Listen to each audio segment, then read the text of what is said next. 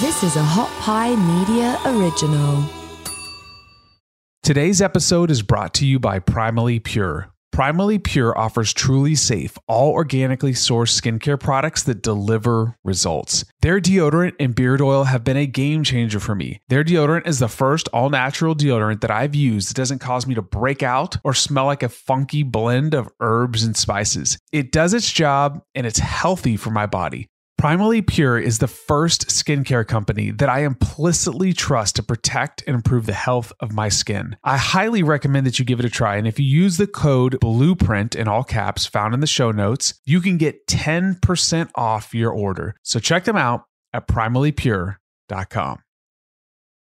Hi, everybody. This is Dr. Eric Corum, founder of AIM7. Welcome back to The Blueprint, where we distill cutting-edge science, leadership, and life skills into simple tactics optimized for your busy lifestyle and goals. Today's episode is a continuation of a series I'm doing on building an effective exercise program that yields predictable and sustainable results. The information I'm providing you is based on almost 2 decades of research and experience in the field of human performance. And today I'm going to discuss why building a strong aerobic system is critical for longevity, and I'll also discuss several methods you should consider implementing into your exercise program to improve your aerobic system. But before we get started, if you enjoy listening to The Blueprint, would you please take just a moment and hit the subscribe button on whichever listening platform you are listening on, as this is one of the best ways that you can support the podcast. One more thing, as a reminder, whenever you are considering making changes to your exercise or general wellness program, please consult your doctor first. Now, let's dig in. In a previous episode titled Stop Doing Cardio and Start Conditioning, I explained that every time you hop on your Peloton or lift weights or go for a long hike, you aren't just doing cardio, you are conditioning or creating adaptations in your body that improve your ability to create energy to fuel exercise and daily living. And as a reminder, there are 3 energy systems in the body that work in concert to create energy in the form of ATP to fuel your body's cells to perform work, both cognitive and physical work. The primary factors that determine which energy system is utilized the most. Now remember, all of these energy systems are working at the same time. The primary factors are duration and intensity of work. There are 2 broad categories of energy systems, aerobic and anaerobic. The aerobic energy system utilizes oxygen to generate ATP, and the anaerobic energy systems create ATP without using oxygen. Now, there are 2 subcategories for anaerobic metabolism. That's lactic and alactic, or the phosphocreatine system. The anaerobic phosphocreatine system generates a ton of ATP quickly and is predominantly used for power speed activities of a short duration. This system taps out quickly. Remember, duration and intensity. This is good for high intensity, short duration. The lactic energy system can generate large amounts of ATP, but after several minutes, its capacity diminishes. The aerobic energy system, on the other hand, can generate a tremendous amount of ATP through a process called mitochondrial respiration. All 3 primary fuel sources, fats, carbohydrates, and proteins, can be used to generate ATP through mitochondrial respiration, but it has to go through a preparatory process to be used.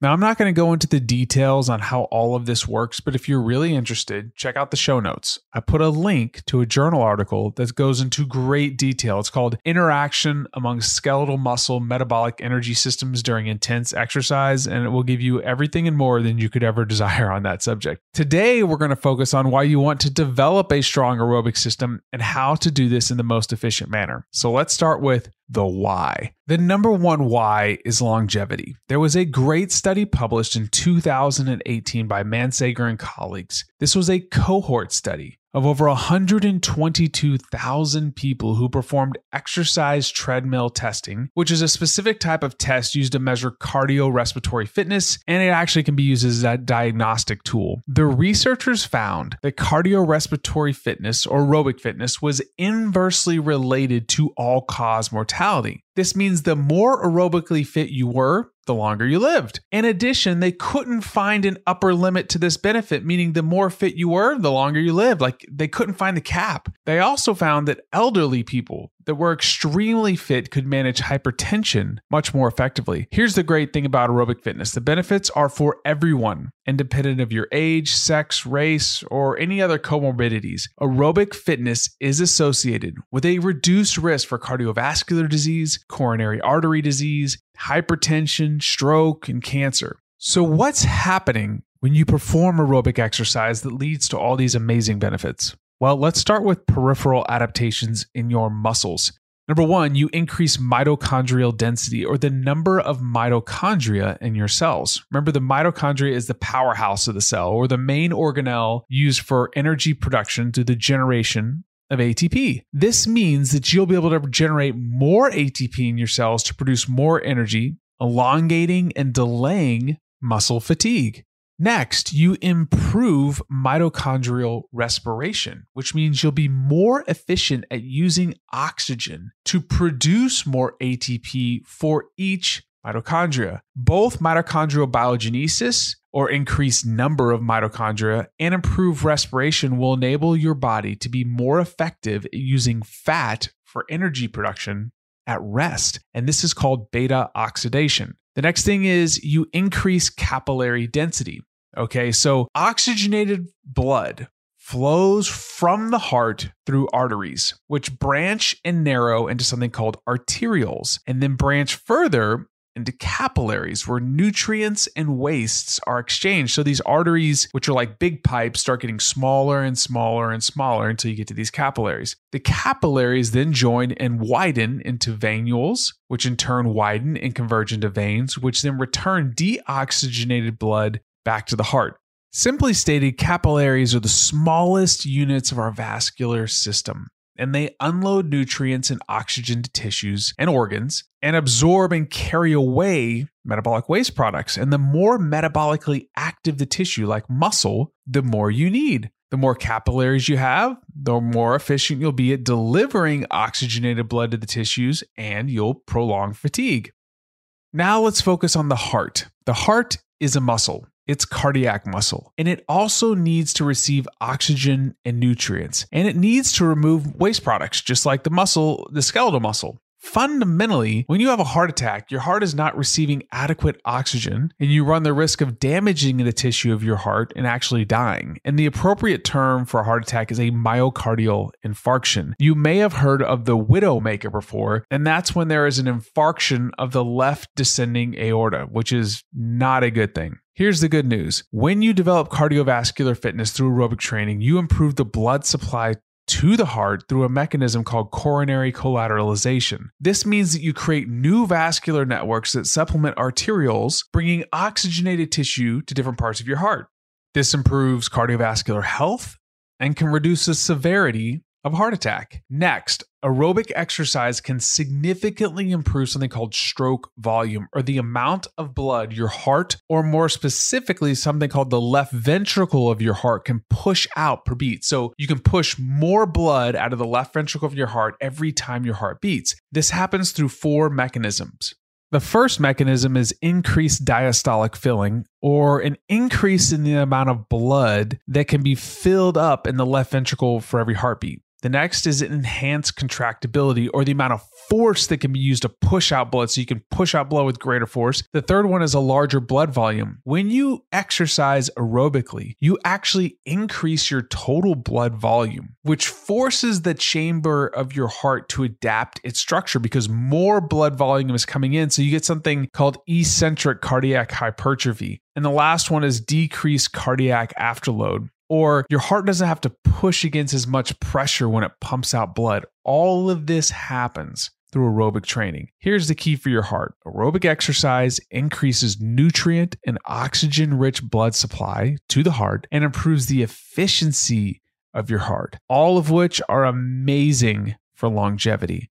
Now I'm going to talk about how to improve aerobic fitness through training so that we can reap all these amazing benefits. Let's briefly recap the government's recommendations here in the US for how much exercise the average person should do. The government says that the minimum threshold, this is the bare minimum, is 150 minutes of moderate intensity activity per week, or 75 minutes of vigorous intensity activity. And I'm going to try to make this as simple as possible. Moderate intensity activity would fall in the line of what I'm about to discuss, and that's called Zone 2 aerobic exercise. So Zone 2 aerobic exercise is performed at roughly 60 to 75% of your maximum heart rate. This is like long duration, continuous exercise. This is the type of stuff that you would think about on going out for an easy jog or getting on the elliptical or doing the rowing machine. It improves stroke volume, mitochondrial density, and it increases parasympathetic tone of the autonomic nervous system. So if any of you measure heart rate variability, this will increase HRV. And it's a very useful type of exercise for helping you adapt to global stress. So how much you should do depends on your current state of fitness. If you're only exercising 30 minutes per week right now, adding one 30-minute session would result in a massive positive adaptation. However, if you're an elite athlete, you'll need to train a whole lot more. You'll need a lot more volume to see a change. For the average adult, I recommend trying to hit about 120 minutes a week of Zone 2 exercise with a minimum of 30 minutes per session. So the intensity I said earlier was 60 to 75% of your max heart rate. How do you calculate your max heart rate? Okay, if you would take 220 and subtract your age to get your maximum heart rate. So if you're a 40-year-old female, that would be 180. If you were to multiply 0.6 times 180, you get 108. If you multiply 0.75 times 180, you get 135. So the range for Zone 2 for you would be 108 to 135 beats a minute. So if you're using an exercise tracker like an Apple Watch or a Polar, you can then track this in real time. A good rule of thumb, however, is that your heart rate should be elevated, your respiration rate should be elevated, but you should still be able to talk. So for some people, this may be a really, really brisk walk. If you're really fit, you may have to push it a little bit harder to get up into this heart rate zone. So that's the intensity, 60 to 75% of max heart rate. Volume, again, is I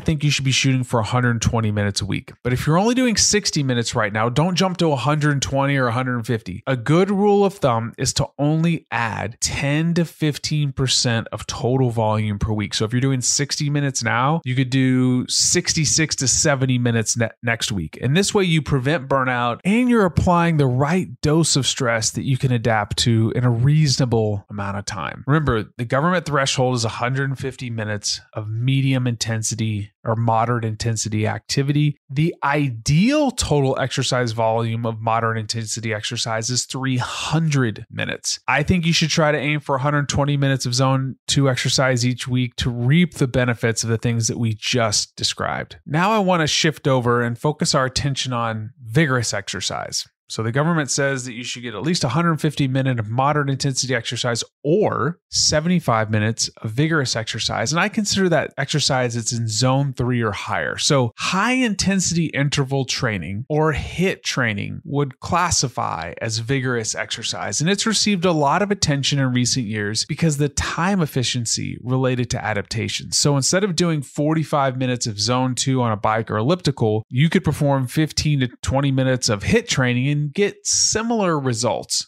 Okay. HIIT is really short bouts of high intensity exercise with short rest. And I'm going to simplify this. I mean, really simplify this into two buckets or two big categories: aerobic and anaerobic HIIT training. Now, I'm kind of generalizing things here, but I just want to make it really, really simple. So you can do aerobic power and anaerobic power training in this HIIT category. The primary difference is the intensity of the effort. Where in anaerobic HIIT training, you should be aiming to exceed your VO2 max or the maximal rate at which you can consume and use oxygen. Whereas the rest intervals used for aerobic power typically won't enable you to do that. Okay, remember a long time ago when we were talking about the energy systems, I said every energy system has a power and a capacity. I'm really focusing in on that power component. So what would this look like? Like, what would a training session look like from a volume standpoint? Again, this all depends on your current state of fitness. So if you've never done HIIT training before, maybe you should start with 3 to 4 sets. The upper limit is around 10 to 12. For simplicity's sake, I want to focus on a few very powerful methods and a specific ratio.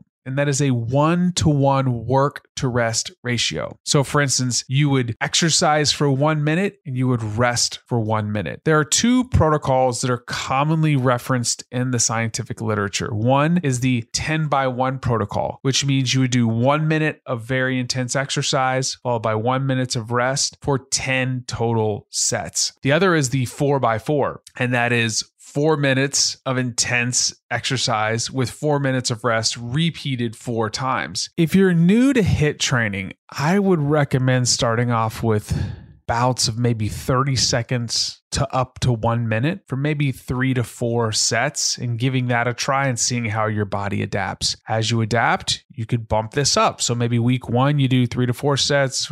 Week 2, you do 5 to 6 until you work your way up to maybe that 10-by-1. Okay. That would be the volume. The intensity, if you're measuring your heart rate, would be somewhere around 85 to 95% of your max heart rate. So if you're a 40-year-old person, 85% of your max heart rate's around 150 to like 155 beats a minute, and your upper limit would be around 170 beats a minute. That's working really, really hard. And because the work to rest ratio is short, so it's 1-to-1, it's going to be really, really hard for you to exceed VO2 max. Where when we talk about the anaerobic system later on, you're going to be able to exceed that because you may get longer rest breaks. So let's recap here. Aerobic exercise improves longevity. This is very consistent in the scientific literature. It does this by creating adaptations in our heart and in our peripheral musculature. And there's two really predominant ways that you can improve this. One is through moderate intensity exercise like the Zone 2 exercise we discussed, or vigorous exercise, high intensity interval training for aerobic adaptations. Aerobic exercise is something that everybody should be doing, but you need to be doing it in a way that is appropriate for your current fitness level, and you need to be progressing at a very measured pace. If you found today's podcast to be informative and useful, would you please leave us a review and a comment in the Apple Podcast app, as this is one of the best ways that you can help support the podcast. Thanks again for listening, and I'll catch you on the next episode.